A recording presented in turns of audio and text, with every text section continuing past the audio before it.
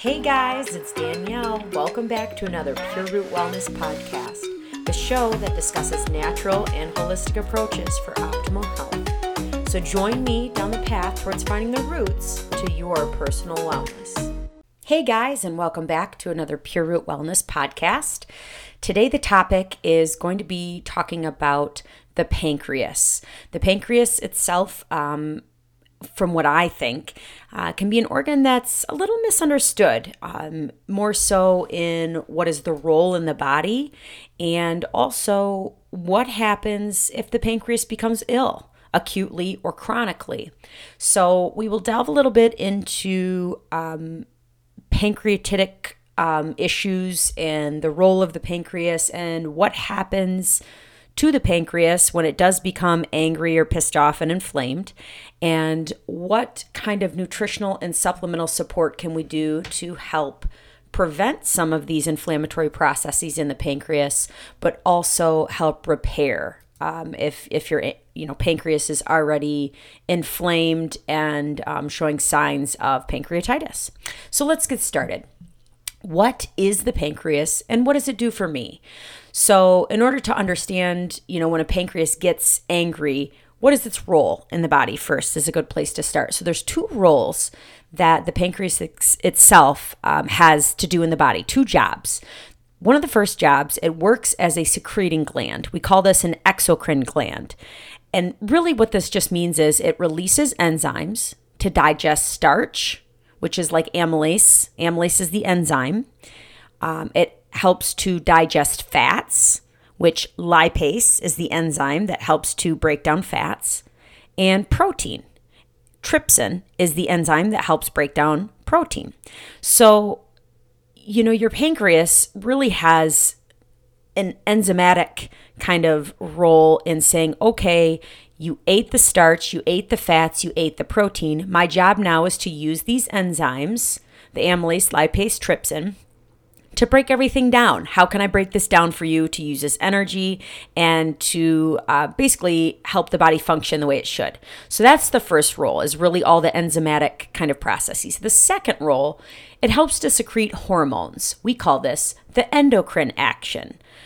It really helps to secrete hormones like insulin and glucagon.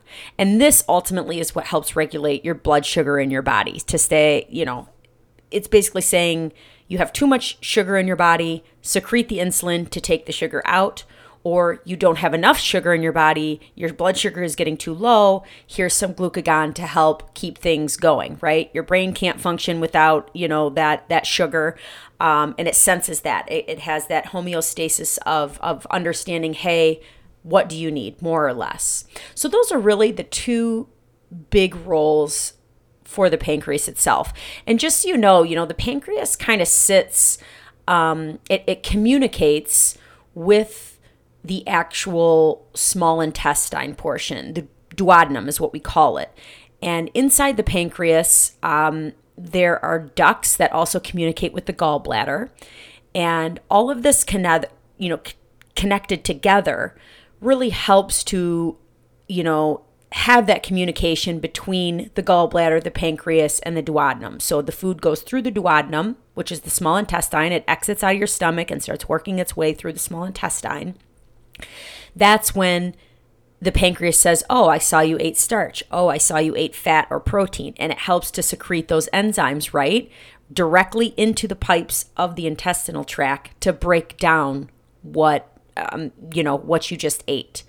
The gallbladder also communicates with that pancreas and duodenum kind of aspect as well, to help break down further any foods that need to be broken down. And truly, gallbladder juice, people, who work in like surgical care, they sometimes say that the gallbladder, juices that come out of it are a lot like dish soap, right? And it helps to, again, just kind of break down and emulsify the food so we can use them for stored energy.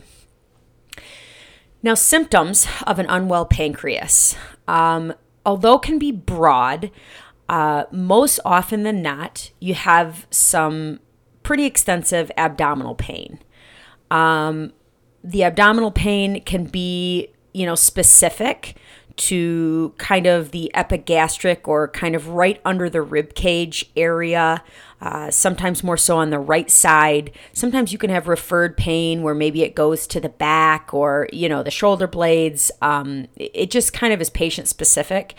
But truly, people who come in with an unwell pancreas typically have diarrhea, bloating, a lot of flatulence or farting. Some people will complain of foul or stinky, oily stools, weight loss, unable to, basically you're malnourished, kind of looking like you're malnourished, but, seeing that your body is depleted of major stores of certain vitamins and minerals and nourishment. And then diabetes also, poor blood sugar control. And that all kind of makes sense, right? If the pancreas's job is to keep your sugars under control and they're not, maybe there's something going on with the pancreas. If the pancreas's job is to secrete these enzymes and break down foods so you can use them for nourishment and you're malnourished, then the pancreas isn't able to be doing its job that it needs to do. So one of the questions is, what actually puts stress on your pancreas? And there's a handful of things that can put stress on the pancreas itself, but the 6 major, stressors for the pancreas include the following. So alcohol consumption is one, right? A good portion of my patient population that comes in, it's either, gallstones, which again are another kind of stressor on the pancreas. If you have a gallstone that starts to get in a duct and blocks, and pretty much the pipes are blocked and all these juices and enzymes can't squirt into the duodenum where they need to squirt. We call that kind of obstructive process that can then start to backlog the pancreas and inflame it. But alcohol consumption, back to that, that's also another big factor in my patient population that comes in where heavy alcohol consumption, the pancreas is just working super hard to kind of process the alcohol itself. And eventually the pancreas becomes very unhappy, very upset, and begins a pretty profound, sometimes very scary kind of inflammatory process where it can ultimately lead to shutting down of all organs. We call that multi-organ dysfunction or failure. And it's not uncommon for, in the surgical ICU that I work to see this. That in itself is acute pancreatitis. Some people who are chronically drinking for years and years, sometimes there's no rhyme or reason why some people will get an acute pancreatitic, process versus, I've been drinking for years. I never had an acute attack, but chronically your pancreas is inflamed and not happy and unable to function how it should. A high-fat diet can cause a lot of issues with the pancreas. You're asking that, pancreas and organ to work constantly to break down fatty foods, fatty processes, and, ultimately the pancreas will get tired, inflamed, and, start having the chronic symptoms that we had just discussed. Being overweight is also sometimes, again, you're putting a lot of stress on an organ that you're asking to constantly work. And this goes with the consumption of, high fatty foods as well. So this is all kind of a, intertwined, stressors that get put on the pancreas as well. Smoking can be, smoking obviously is not good in any way, shape, or form for any organ of the body, but the pancreas can also suffer as well. And then unfortunately, sometimes you have the crappy luck of the draw with genetic conditions. Cystic fibrosis is a genetic condition that can ultimately wreak a little havoc on the pancreas as well. And then obviously, cancer can be a problem. Drugs, meaning, certain medications where the pancreas itself is having to process certain, enzymes and breakdown of certain pharmaceutical medications as well. And sometimes, as crappy as this sounds, it's idiopathic, meaning we just don't know why your pancreas got so angry. You may not have all of the above. You may be, a thin, healthy person, not a high-fat diet, not a drinker, don't smoke.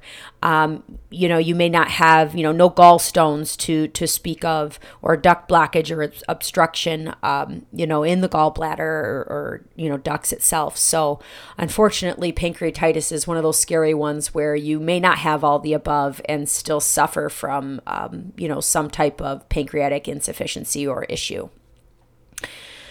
So when talking about the pancreatic disease process, I kind of touched base a little bit already on this. You can obviously have an acute pancreatitis versus a chronic pancreatitis. And, the big question is what happens physiologically to the pancreas when it is inflamed? And experimentally, we believe that the enzymes of the pancreas these enzymes that the pancreas makes become active within the pancreatic cells. And, this should normally occur, like I said earlier, the enzymes should be staying in the GI tract. They should be, squirting out basically into the small intestine or the duodenum and then helping to break down food through the intestinal tract process. When things maybe get backlogged, or the enzymes are not able to push forward and kind of regurgitate back, this can lead to an acute injury inside the pancreas. And what we think sort of happens is an autodigestion, meaning the enzymes literally start digesting the pancreas itself. These enzymes are potent. These enzymes, their job is to break things down. And when the enzymes are not able to move forward, you're going to start to have that breakdown of the pancreas in itself. This ultimately leads to a downstream of systemic complications, which, I kind of explained. The pancreas is unhappy, but that releases tons of inflammatory, issues around the pancreas, even where you start getting, massive fluid shifts, and the lungs aren't happy. Your breathing starts to become compromised. Infections can ensue. Your heart is working harder. Really, there's a pretty profound, in an acute phase, I should say, a profound downstream trickle effect on the body itself once this autodigestion process really kind of starts. So the number one cause of pancreatitis, like I said before, is gallstones. Alcohol use is typically number two. Instrumentation, it can be a big problem, meaning you go in for, you've got a gallbladder stone that's blocking a duct.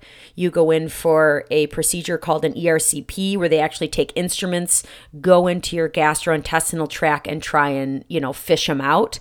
That can ultimately make the pancreas not very happy, because you're kind of mucking around in the pipes and ducts that are, close to the pancreas itself. But gallstones really are the number one. You've basically just blocked a duct. Just having a gallstone increases your risk of pancreatitis 25 to 35 fold, which is kind of impressive and scary at the same time. But really the good news is most people can pass a stone on their own if the stone is small enough to kind of work its way through. And then alcohol, like I said, 10% of chronic alcoholics will develop pancreatitis or some type of an attack at some point in time in their alcohol journey. Kind of more so the reason to just be cognizant of how much you're drinking. A lot of times it's not the what. It's not, oh, well, I drink beer, I'm okay. I drink liquor, I'm okay. Sometimes it's just the perfect storm, the unperfect storm, or, not great perfect storm of, one person drinking maybe X amount and the other person drinking X amount more, but the person who drank more didn't get pancreatitis and the other person did. I'm sure there's a kind of genetic predisposition involved in that as well. But again, sometimes it's the crappy unluck of the draw, basically. And then having underlying like hepatitis issues, Epstein-Barr virus, or again, drug-induced, meaning pharmaceutical drug-induced, can be an issue as well. So talking a little bit more about just the, chronic pancreatitis. Again, we're looking at a big inflammatory process. The pancreas itself can become fibrosed. There can be irreversible losses of the overall excinar and isolate cell function in the pancreas itself. So these are the cells that help to make the pancreas do what they need to do. And ultimately you could lose, irreversible function from that. And what happens really is once the inflammatory process is kind of settled out and the dust is settled, what can actually happen is parts of your pancreas can then become what we call necrosed. Or avascular. There's no vessels supplying blood flow to that area. They literally become black, necrotic, nasty, and ultimately at some point, you may need to go in and physically remove some of the necrotic tissue once the pancreas has actually settled down, had time to kind of cool off. That's the safest route to really go. But again, with the chronic pancreatitis, you're looking at glucose intolerance. Overt diabetes may actually show up later in the course. But again, malabsorption of fat-soluble vitamins causing what we call steatorrhea, which is fatty poop. Basically, that's sometimes where people have that oily, greasy poo that they, say is kind of their normal poo. But you're like, this isn't normal because it's full of fat. And that usually shows up after more than 90% of the pancreas has become insufficient. So you start seeing these things when pretty much a good majority of the pancreas has already said, well, that's that. I'm done. I'm completely ineffective in doing what I need to do from a functional standpoint. And then, looking at labs, when we look at labs that are specific to the pancreas, truly in chronic pancreatitis, your amylase, your lipase, these enzymes that we sometimes look at can still be normal. In an acute phase, they won't be. They should be elevated, if you're looking at in an acute pancreatitis. But truly, if there's chronicity and a chronic standpoint of pancreatitis, those lab values may not be erroneous. And we usually use a CT image of the abdomen and pelvis to really help determine structural changes that correlate with any impairment that we're seeing with lab values, or even looking at, what your clinical symptoms are and matching that and correlating that with what a CT image would show.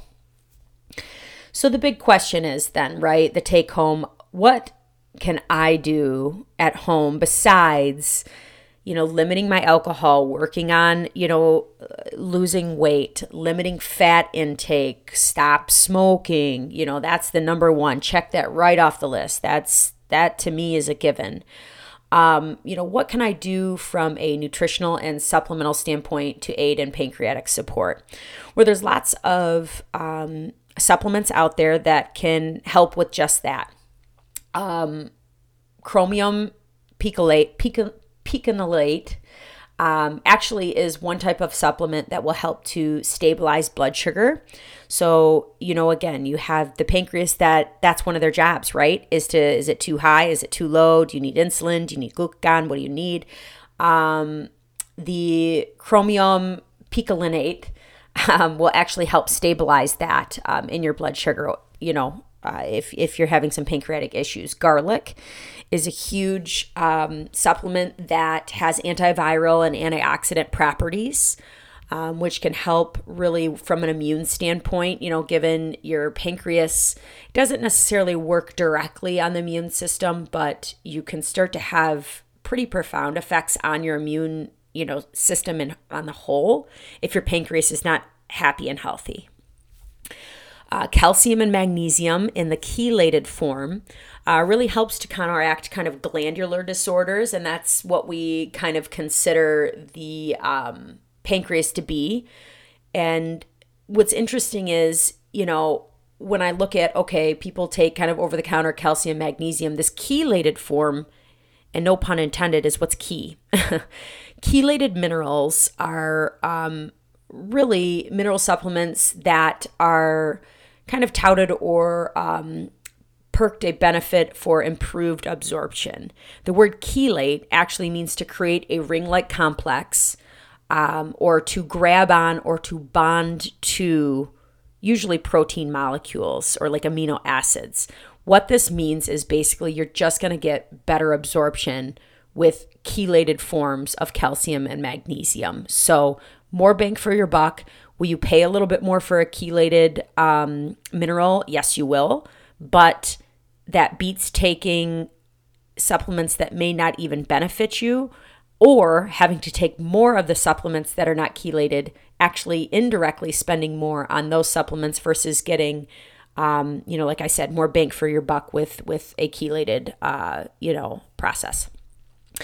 Pancreatin, or pancreatic kind of enzyme support, it replaces the enzyme deficiency in pancreatitis. So giving back your body the pancreatic enzymes that aren't there anymore, right? The insufficiency that's not there anymore. The majority of these enzymes can be animal-based. They actually take the enzymes from certain animals themselves. So if you're more of a vegetarian, vegan, there are some pancreatic enzyme options, but just be cognizant that, if you're not a meat eater, you need to be cautious with some pancreatic enzyme formulas because they will actually take like bovine enzymes, cow enzymes and things of that nature.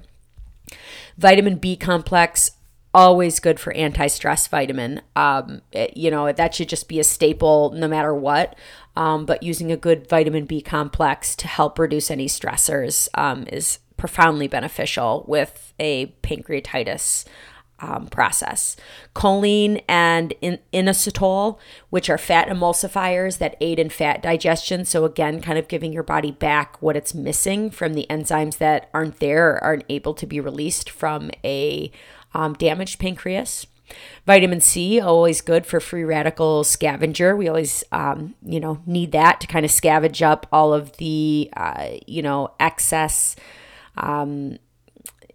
yuckies that are kind of hanging around our body. Gets rid of a lot of these free radicals every single day. And for vitamin C to be able to scavenge those up and rid them of the body is always a good thing, and less work for, your organs that do that as well. Vitamin E, zinc, coenzyme Q10, again, antioxidants to help with enzymatic activity repair. Burdock root and milk thistle. I always err on more the milk thistle route, but really just helps to cleanse the bloodstream, the liver, reduces pancreatic burden, which is something you're looking to do right now, right? You're trying to take away the work from the pancreas itself.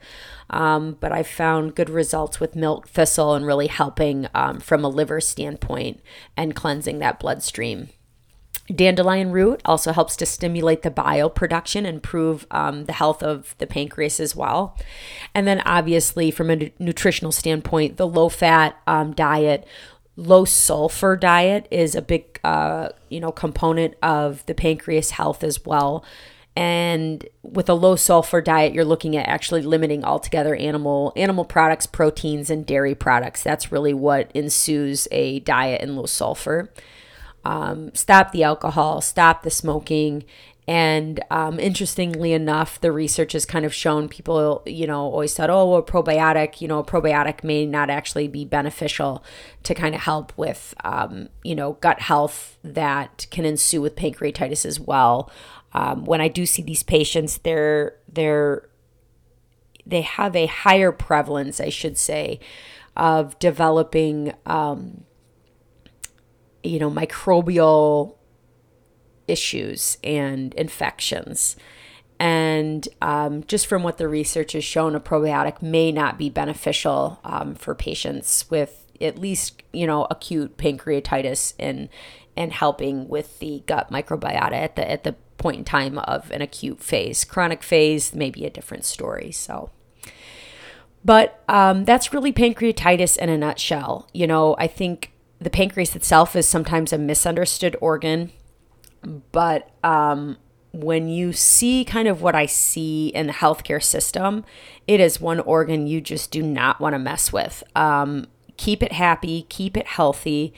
Don't take it for granted in the essence of, trying to take supplements that help support your pancreas. If you know you have some type of pancreatic insufficiency, getting those enzymes in your body and helping your body to break down, the appropriate proteins, fats, starches and things of that nature. That way the, malnutrition doesn't become an issue and have an effect. And really keeping the pancreas happy is, the big take home. That's really kind of the gist. And I hope this was helpful. I hope this kind of cleared up, some information on, how you can keep your pancreas happy. And if you have any questions, don't hesitate to email me or visit my website at purerootwellness.net and check out some of the videos associated with pancreatitis. I hope everyone is doing well and be well. Thanks for listening to another Pure Root Wellness podcast. To learn more about ways to optimize your health using nutritional and supplemental support, visit my website at purerootwellness.net, where you'll find more videos and links regarding holistic approaches to your nutrition, supplement knowledge, and health topics. Be well, friends. The content distributed in this podcast is intended for informational purposes only and is not intended for medical advice.